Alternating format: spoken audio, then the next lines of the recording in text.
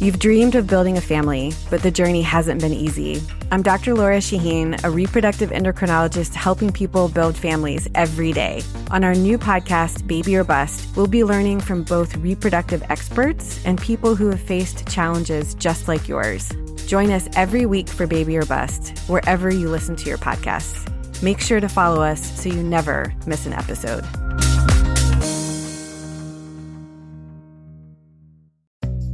At SheFit, we're so over beach bodies and getting bikini ready. You should be empowered to wear anything you want, except a bad sports bra. You deserve better. You deserve a bra with fit and support like no other. It's time to experience the only sports bra that actually performs. Fully adjustable to fit your body with 50% less bounce than the Nike Pro. It's time to feel real support from SheFit. Save $10 today at shefit.com/2022. Today on the CzabeCast, what if I told you Redskin fans who have been waiting 25 years to escape the purgatory of FedEx Field may now only find out that Dan Snyder could be building another one. Ron Thomas will join me to blast the pouty Roy Williams, explain what stooging means, and talk about the Ryan Newman wreck plus the Astros. Your bonus, 45 minutes of me, is locked and loaded, so buckle up and let's go! Here we go!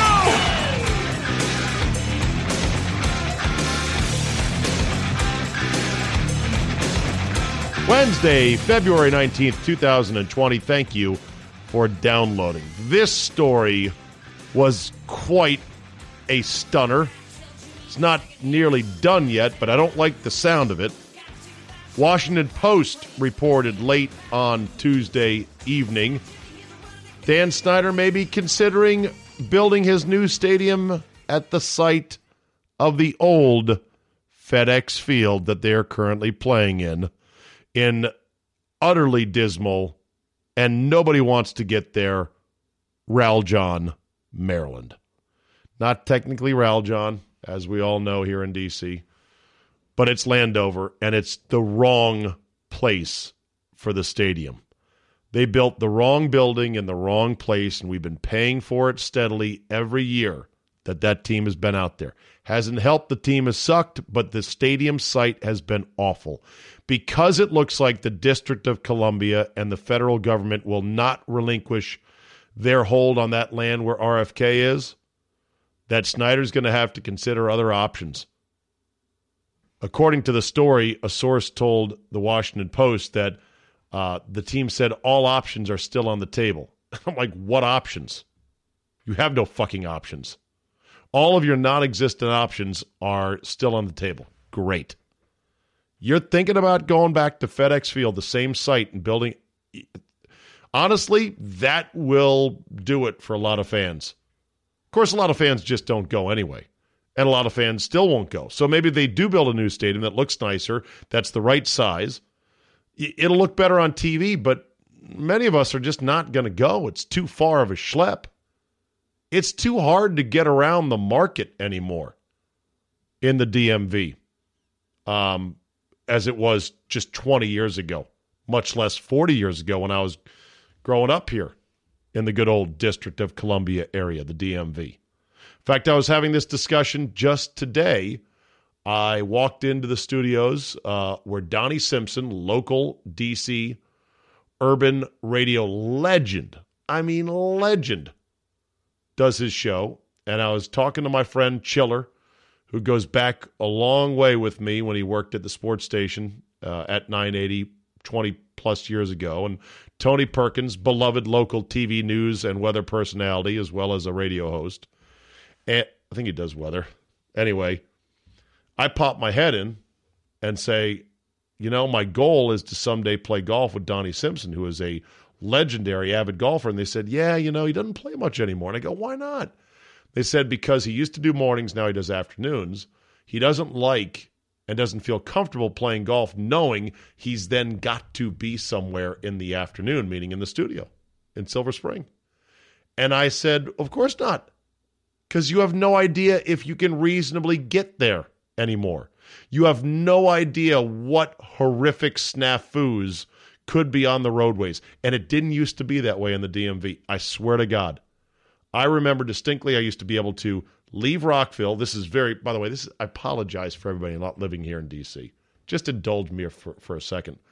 I used to get done with a national morning show in Rockville, Maryland at no later than 9 a.m., 9:30.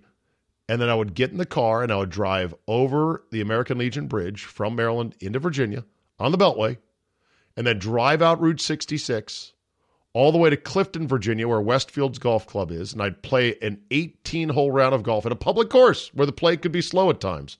4.5 hours. So let's see, that would take me, I'd get out there by no later than 10:30, tee off by 10:30, 4.5 hours, 11, that's 3 o'clock.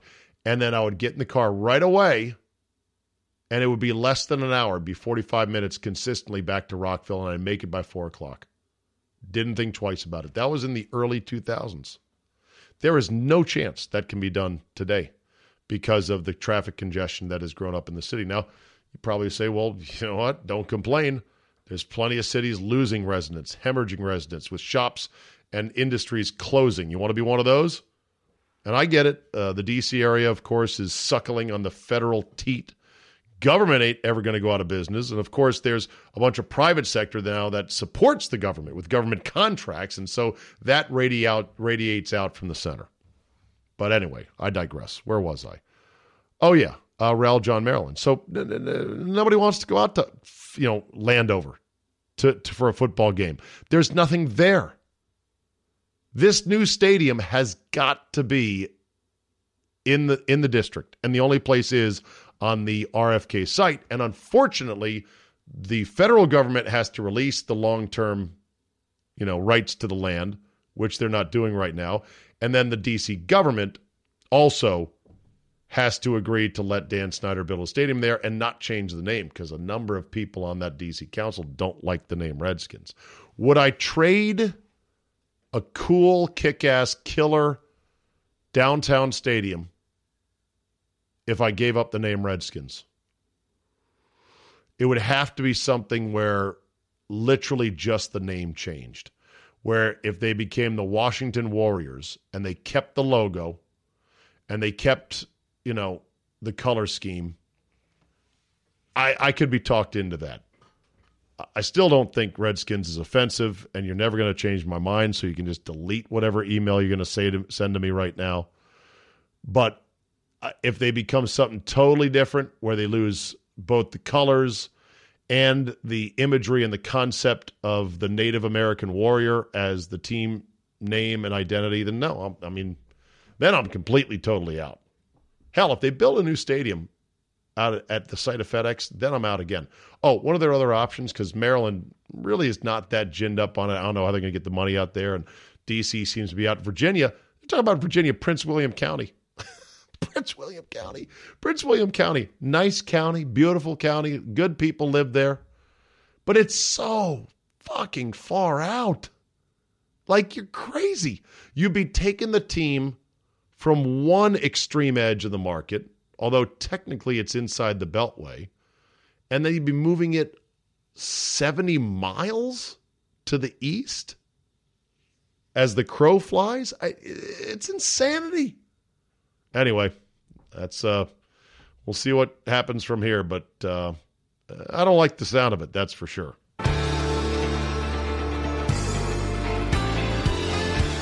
All right, time now to check in with my number one racing guest, Indiana-born. Hello, Stephen. Ronnie!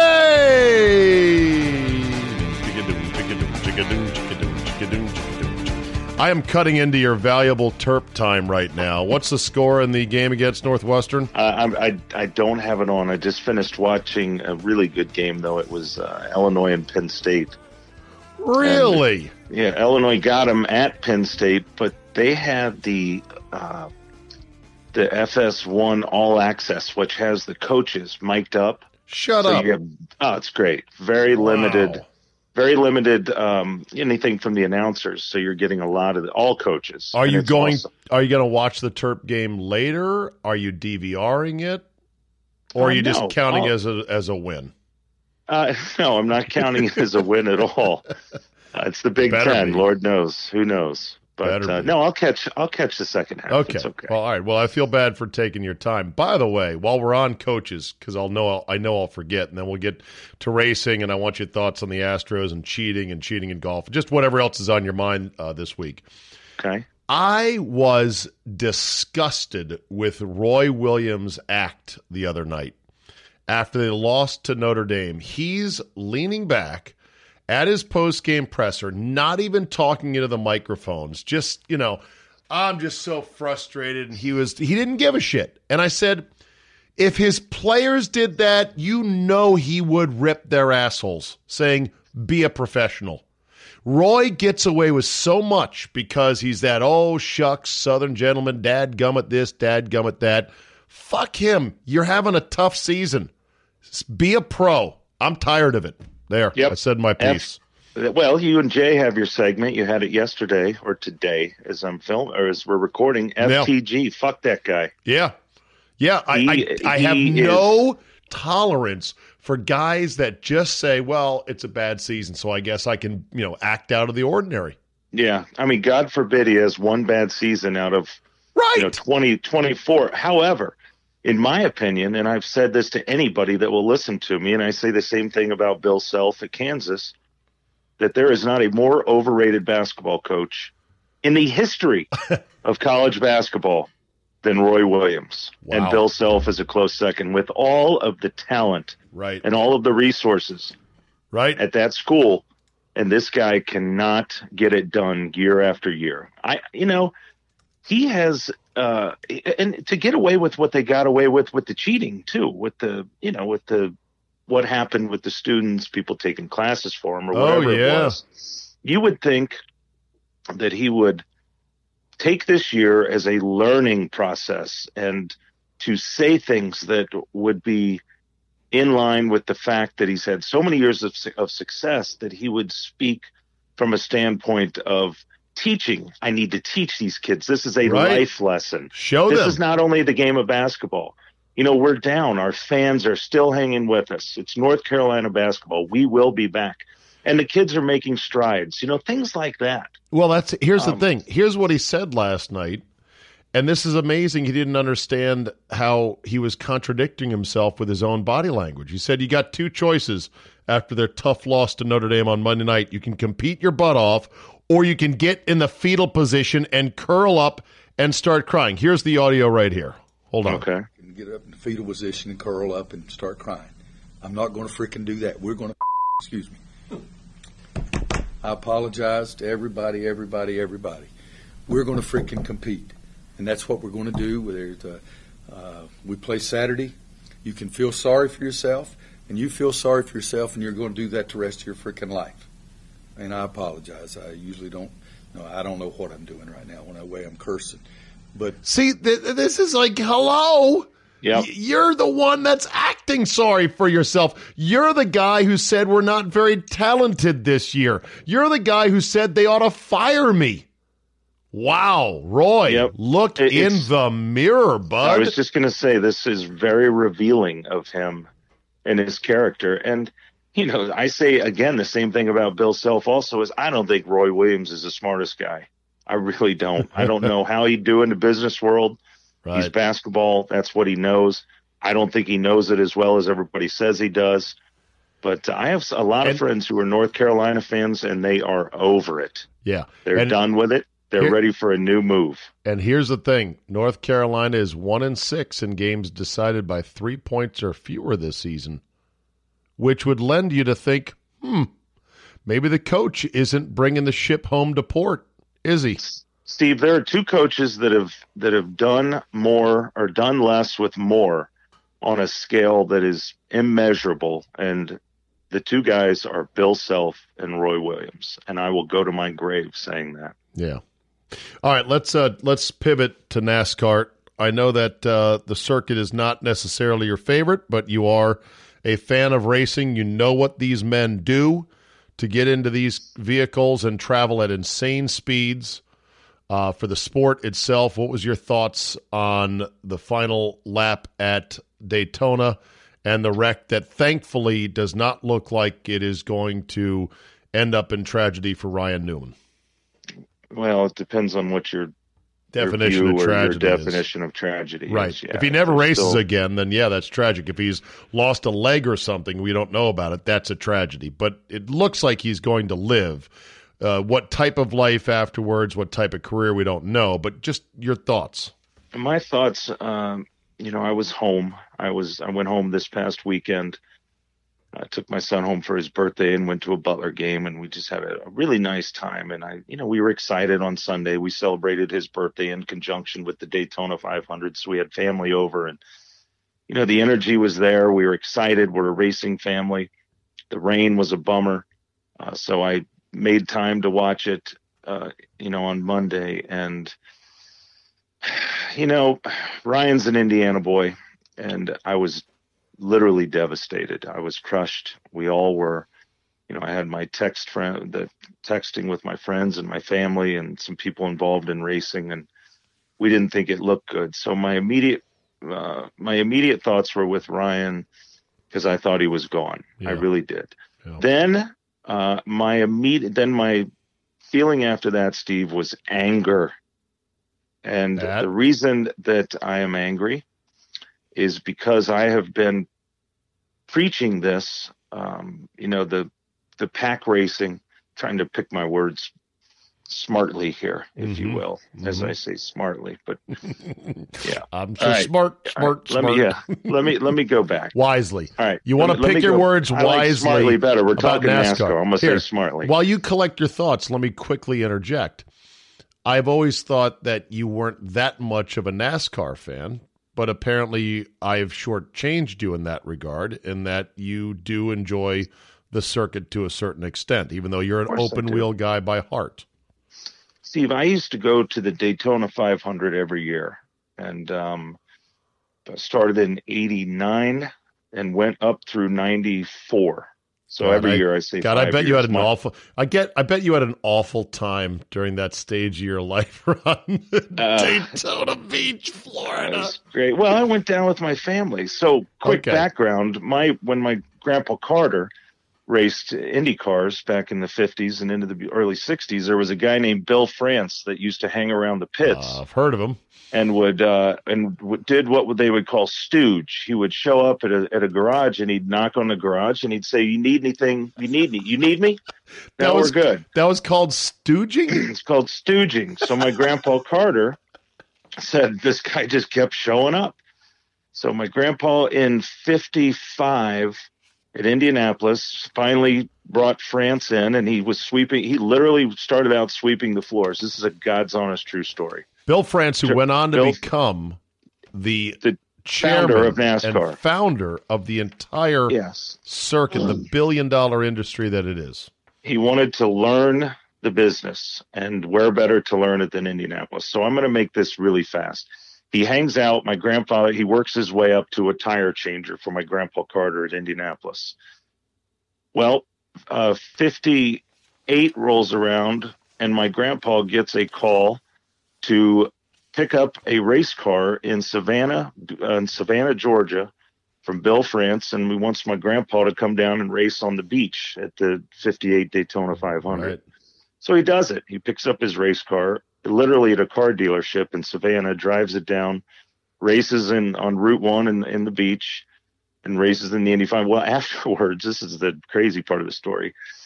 So my grandpa and Bill France are out drinking. And there's a lot of drinking going on, and France loads my grandpa up in a motorcycle with a sidecar. Oh, Jesus. Takes him out to a swamp and shines the light, turns the headlamp over this big swamp, and he says, "I want you to build me a racetrack." So my grandpa Carter is the original architect of the Speedway in terms of speed, size, France wanted to have a track that rivaled Indianapolis. Where the swamp was. He drove him out in the sidecar to a swamp after getting him liquored up and said, "I want you to build me a speedway." 100% fact. So Grandpa decides they're going to build a 2.5. At first, France didn't want it to be 2.5 miles because he thought it'd be too big. He wouldn't be able to see all the way around the racetrack. It'd be too big. Well, So the remedy for that, but he wanted speeds to rival Indianapolis. So they decided to make it 2.5 miles, the same as the Speedway, and they banked it, 33-degree banking.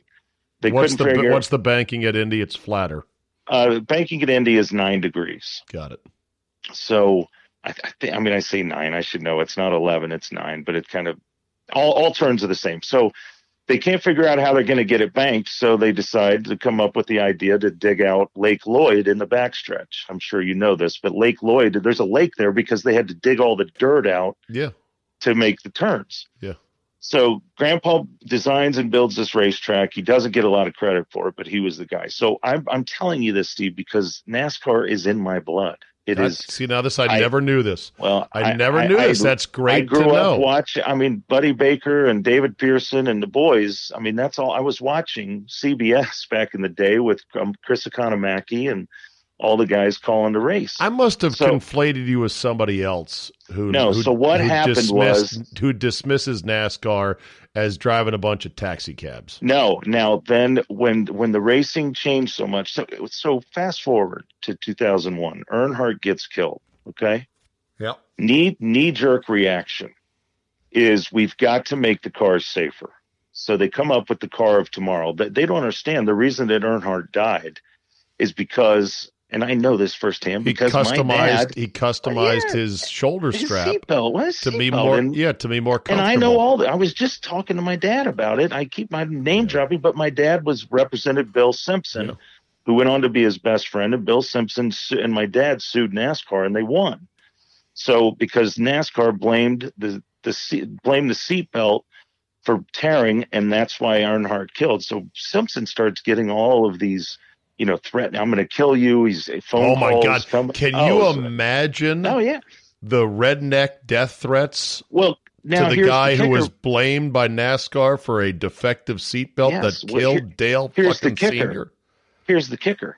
2 weeks before, Dale Earnhardt and Bill Simpson are sitting in a tree stand in Kannapolis, North Carolina, on Dale's property with guns, sitting in a tree stand, never taking a shot, but drinking a bottle of, drinking whiskey and telling stories. And they were best friends. So this guy gets blamed. Okay. So then he gets killed, and they decide that they need to make these cars safer. Okay. Yeah.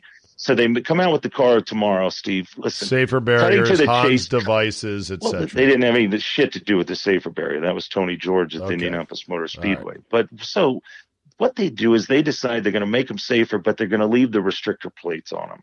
The restrictor plate and pack racing is what makes this race, or makes the racing appealing to the viewer. They think. Now, viewership is down in NASCAR, way down. They think it's appealing because there's a lot of wrecks. Yeah, they think everybody turns it on to watch the wrecks. Listen, the real race fans like to watch their fucking guy win. They like to watch their guy finish. It's a brand loyal group. They also want to see cars that are raceable. And what I understand is the car tomorrow, it's not raceable. It's not like the other cars are. How is your skill revealed when you are running in a pack and a guy 3 cars in front of you, you're bumping. Some guy loses it, some joker who bought his ride, first of all, loses it and takes out 16 cars. Okay. I know. Is that racing, Steve? Is that racing? No. So racing is back in the day, and in the late 90s, early 90s, even into the 80s, when Bill Elliott ran 212 miles per hour at Talladega. Awesome Bill from Dawsonville. That was racing. Let the guys race. They can handle the speed, for God's sake. Yeah. They can handle it. Anyway, just to sort of, go back to the crash itself, it's amazing that they've built a car in which a guy can live after a crash like that. Am I right? It is. Oh, yeah, you're right. But they shouldn't have to build a car that is like that. That's my point. But there's going to be wrecks at some point, aren't there? There are going to be wrecks, Steve, but you shouldn't have a race where wrecks. My God. And Newman came down and blocked. And blocked Blaney, but Blaney could have backed off. But, we're going for the win. They're going for the win. Bullshit.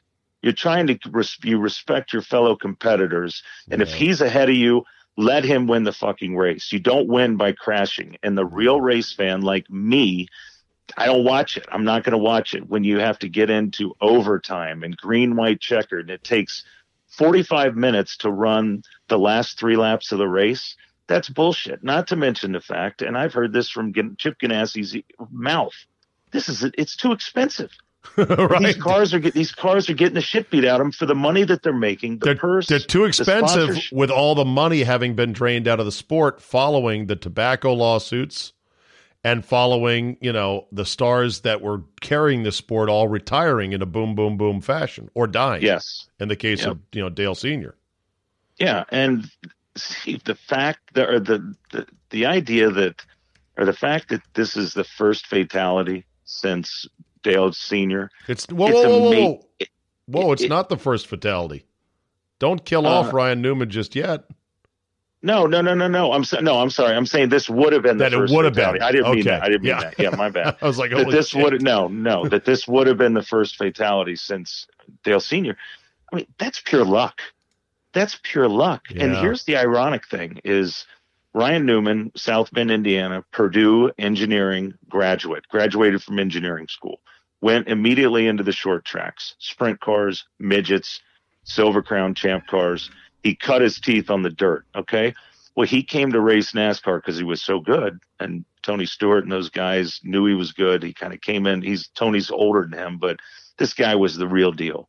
Well, the irony is he had a crash and he damn near got killed. And it was a similar accident where the roof, the roof kind of collapsed. Yeah. So he went to NASCAR and he said, we need to put a bar above the driver. And I'll be damned if that bar didn't save his life, a reinforcement bar. I heard today, because I tuned into NASCAR radio on Sirius XM, which, trust me, I haven't been on that channel for more than a hot second.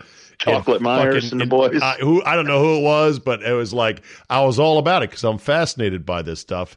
And the guy on there was saying that all the different bars inside the cockpit of these cars are named after different drivers, based on accidents where they said, oops, we need another bar here.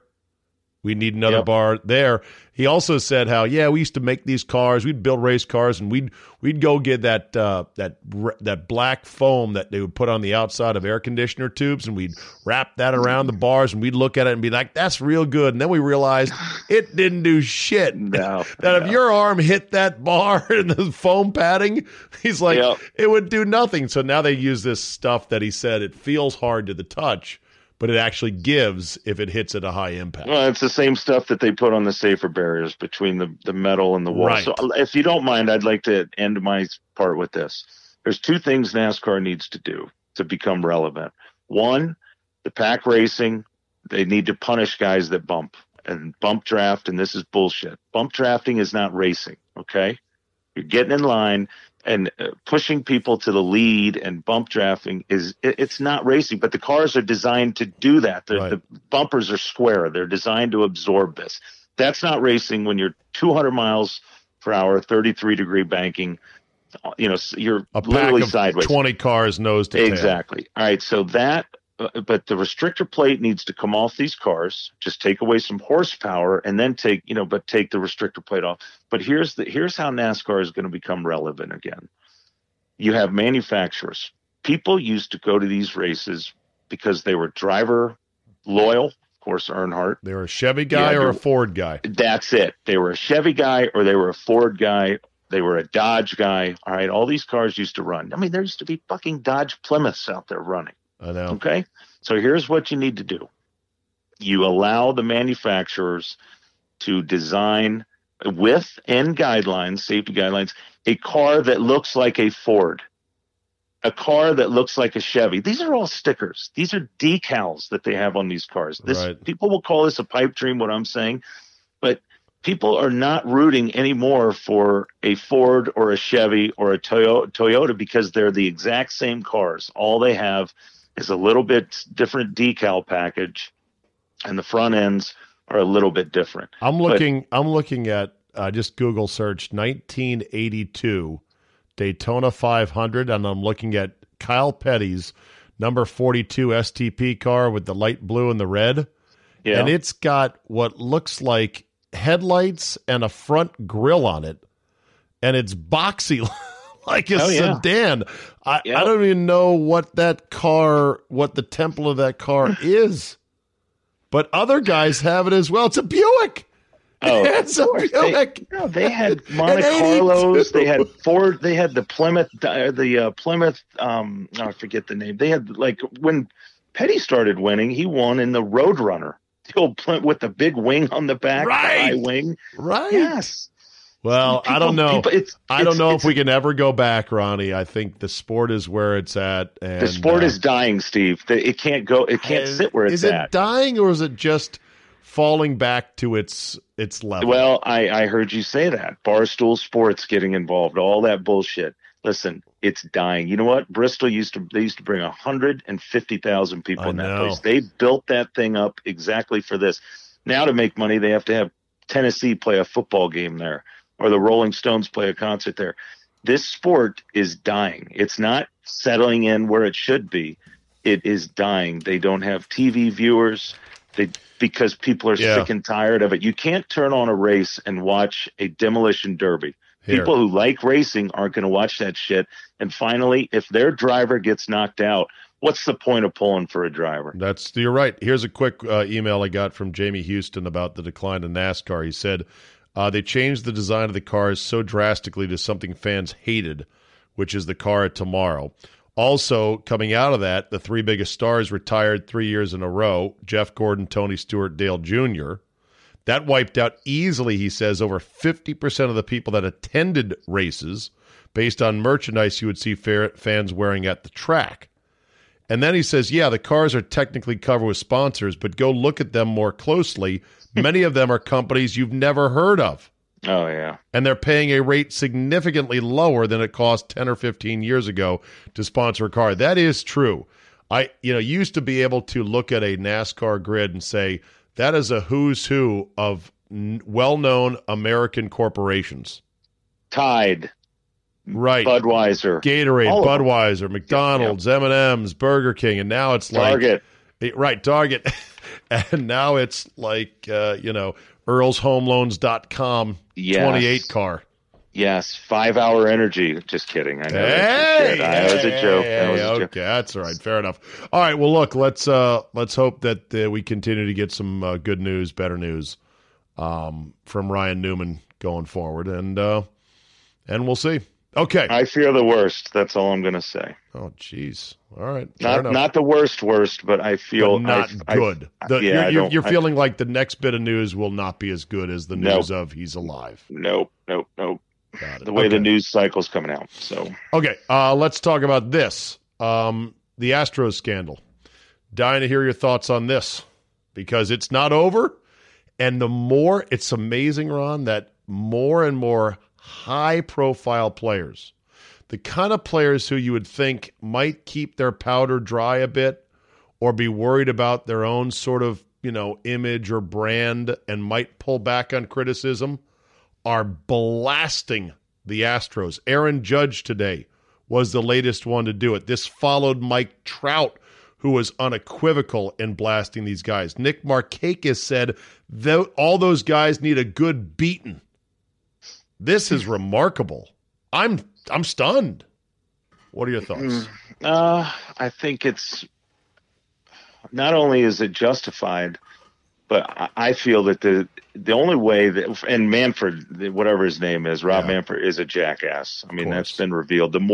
This is a nightmare for him because he's obviously a guy who wishes he could be more behind the scenes because he wasn't ready for this. Well, he kind of made his own bet here, and he even came out and said, we should have done more. We should have acted earlier upon all the information we had. That's not a proactive commissioner. How about him today having to walk back his statement about calling the World Series trophy? I heard it. I can't make an excuse for that. It was disrespectful. Who says that? The fucking lawyer. The game? A dweeb-ass lawyer who probably has never played a game in his life. By the way, Jay was spot on when talking about Correa missing the boat on their owner, Jim McClain. Like, he doesn't know. Was he a single-A player? Yes, he was. Oh, my Minor league baseball player. How great is that? Fucking Correa doesn't even know his own fucking owner's backstory. Good job on that one. No, here's the Bellinger thing. Didn't Bellinger. Yeah, exactly. So here's the thing about, this statement about it's a hunk of metal. I get what Manfred was saying there, but what he doesn't understand is that essentially everyone who competes in sports is, of course, playing for just a hunk of metal. That's part of the purity and the beauty of sport. That none of this matters, as I like to say. This is all for just fun and entertainment and personal development and seeing how good you can get. It is a game. And so, yes, they're paid professionally insane amounts of money, but every sport is always played for just a stupid little medal or a trophy or a hunk of something. That's the essence of sports. And he didn't get how he was shitting on it by saying, well, what's the big deal? It's just a hunk of metal. Yeah, it's so revealing. Can the owners push him out? Sure they could, but I don't know if they want to. It's sort of like Goodell. They want Manfred up there taking the arrows. They don't want them taking the incoming fire. Steve, I think that what we're seeing, like I said, the offense is so egregious that as a baseball player who ultimately was cheated, regardless if your team has cheated a little bit, or it's one of those glass houses things, but there is no way that any team took it to this level. But I think what is bothering a lot of these players, and it's bothering me truthfully, is the arrogance with which this team played. Oh, that not only just how they played, the fucking bat toss, the Bregman toss. bringing the bat to first base, God. and when they were winning in 2017, and I heard this tonight driving home on the baseball channel on Sirius XM, they said that a lot of the players on the Astros were talking shit every time they'd hit a home run after games, saying, "Yeah, they should have walked me. They should have had more respect for me." And now you're like, oh, well, did you know what was coming? Because fuck you, because that's a really dirty, dirty way to cheat. It's not over, and it'll be interesting to see what happens from here. But Steve, how about this? How about Altuve? He literally became a sensation. People looking up to him, small guys, small players. I love the guy. Up to he was one of my favorite guys. It's all a fucking farce. It's all a farce. I know. I wonder what our boy Kurtz will say about it. If he comes to Pinehurst this year, I hope we can shake him free. He's a baseball dad, a baseball player himself. Yeah. We'll have to get some cocktails in him, and he'll let go on it. Can't you see him with the smoke in one hand and the cocktail in the other? I don't think it'll be hard to get cocktails in Kurtz. No. Hey, how about the All-Star game? I know you talked about it with Jay, but let me get your thoughts.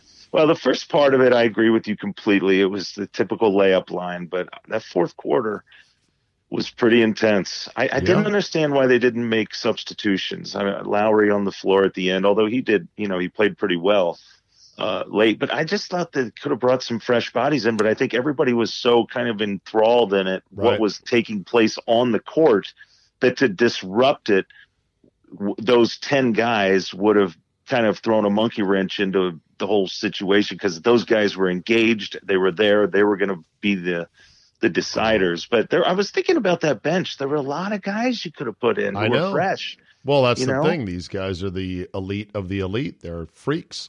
Yeah. And what I would just love to see, and we get a little bit of this with the Olympics, because now the rest of the world is caught up, that if we don't send the best of our best, we're likely to lose in international basketball. And that's a testament to Latvia, Lithuania. Yeah, that's Spain. A testament to the globalization of the game. But I just would love to see what it would look like with two teams of NBA badasses going at it hard, because I think it'd be compelling. I also think it would be very low scoring. I think the defense would be unbelievable if these guys put their effort into it. So it might be a game that's in the 80s, like we had during the late Jordan run. I watched the final sequence of plays in the Jordan versus the Jazz finals with the shot after the push-off of poor Brian Russell. to win in Game 6. And I watched the final series, and like the final score in that game was like, I think it was 81-79. Yeah. Well, at the end of that All-Star game, we saw how hard it is to score when you've got the Greek Freak.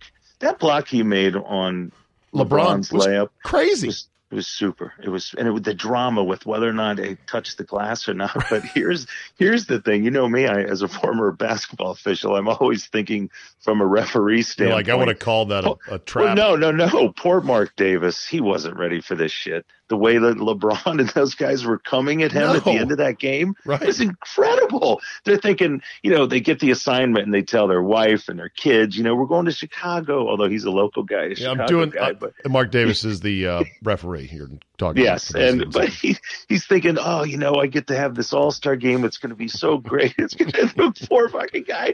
They were coming at him so hard at the end of that game. He thought it was a night off. It was intense. I loved it. I did. I loved it. I thought it was great. Yeah. But I wouldn't have loved it if one of them got hurt because they were laying out. I mean, there was some shit going on. Life is full of risk, Ron. Guys get hurt, You're funny, but you know what I mean. I know. You know what it's supposed to be. I know. I'm a fan of any all-star competition or all-star-ish competition in which the guys really try. That's why for you and I, we love the Ryder Cup. It's essentially an all-star game of golf. And because of the nature of the game of golf, you're like, these guys do not want to lose. They do not jack around and go, it's just an exhibition. So what? I'm 3 down. They're pissed. They're competitive. They're the best players in the world. And golf affords that luxury because it's non-contact, so you're not worried about getting hurt. But, man, what other sport do guys ball openly in public if they lose their match, like Calcavecchia at Kiowa? It's ridiculous. It's insane. Or Hunter Mahan chubbing a chip like a 12 handicapper under pressure. So I love the Olympics when they had it in Canada. That was the one where Sidney Crosby scored the gold medal winning goal. And that was the one in Vancouver, the Olympics in Vancouver. Yeah, it was awesome. Because it was in our time zone. You got full participation from all NHL players, and it was intense hockey. Yes, and it was. It was full bore, and it was great. I'd love to see that in basketball, but at least we got 1/4 of it, so that was good. Real quick, how about Koepka? 50-50 on the Olympics, he said. Not because of it. He just said it today.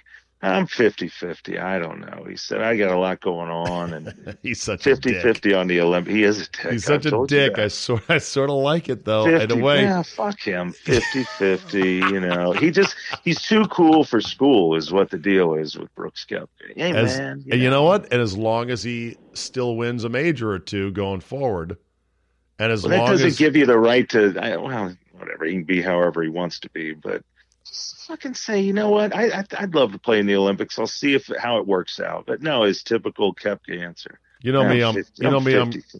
conflicted on the Olympics. I dearly love the ideal of it and the concept of it, but the organization is an international crime syndicate. I understand that, but we're talking about the players of the game that you and I love. I know. I mean, did you see how happy was Kuchar with a bronze? He said it was one of the neatest things he'd ever done. Of all the fuck that guys in the world, Kuchar is number one. I mean, He's smiling anyway. He's got a big dumb smile. He rolls out of bed. But you can have Matt. What a perfect guy to get the bronze. I know, exactly. Has that golf course closed yet in Brazil? Oh shit! What a mess. I need to Google that one. But yeah, all right.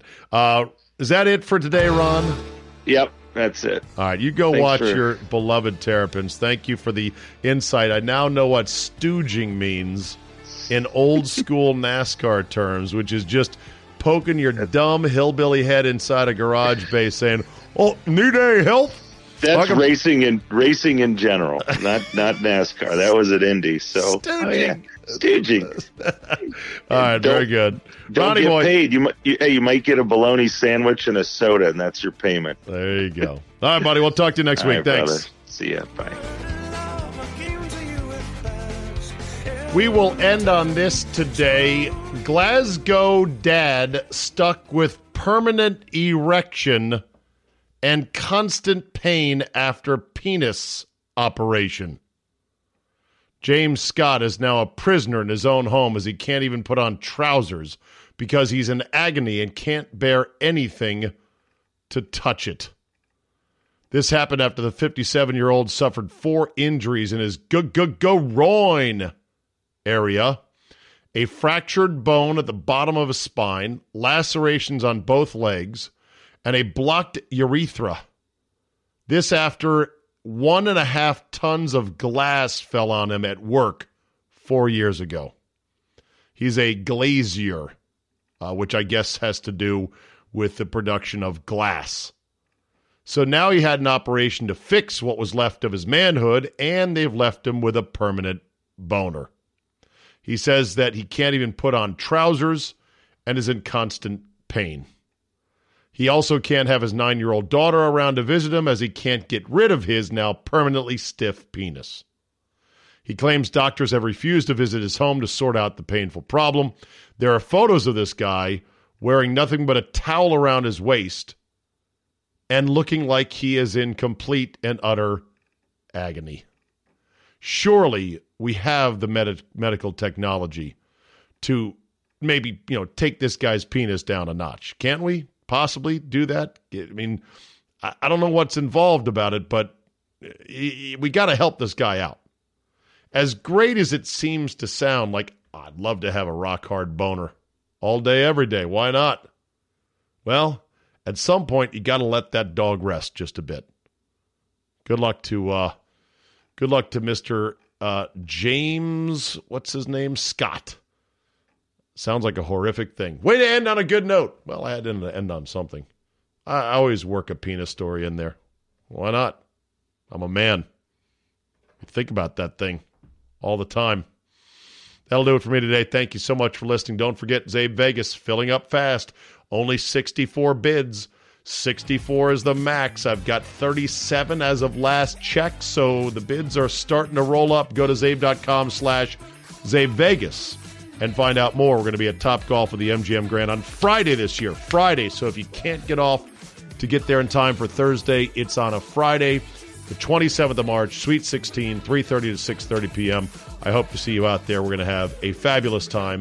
Food and drinks included this year. Topgolf Unlimited, private room, TVs to watch the games, and yes, a live CzabeCast with myself, Mr. X Charge, and hopefully some others as well. All right, thanks for listening. Have yourself a great Wednesday, and we will see you next time.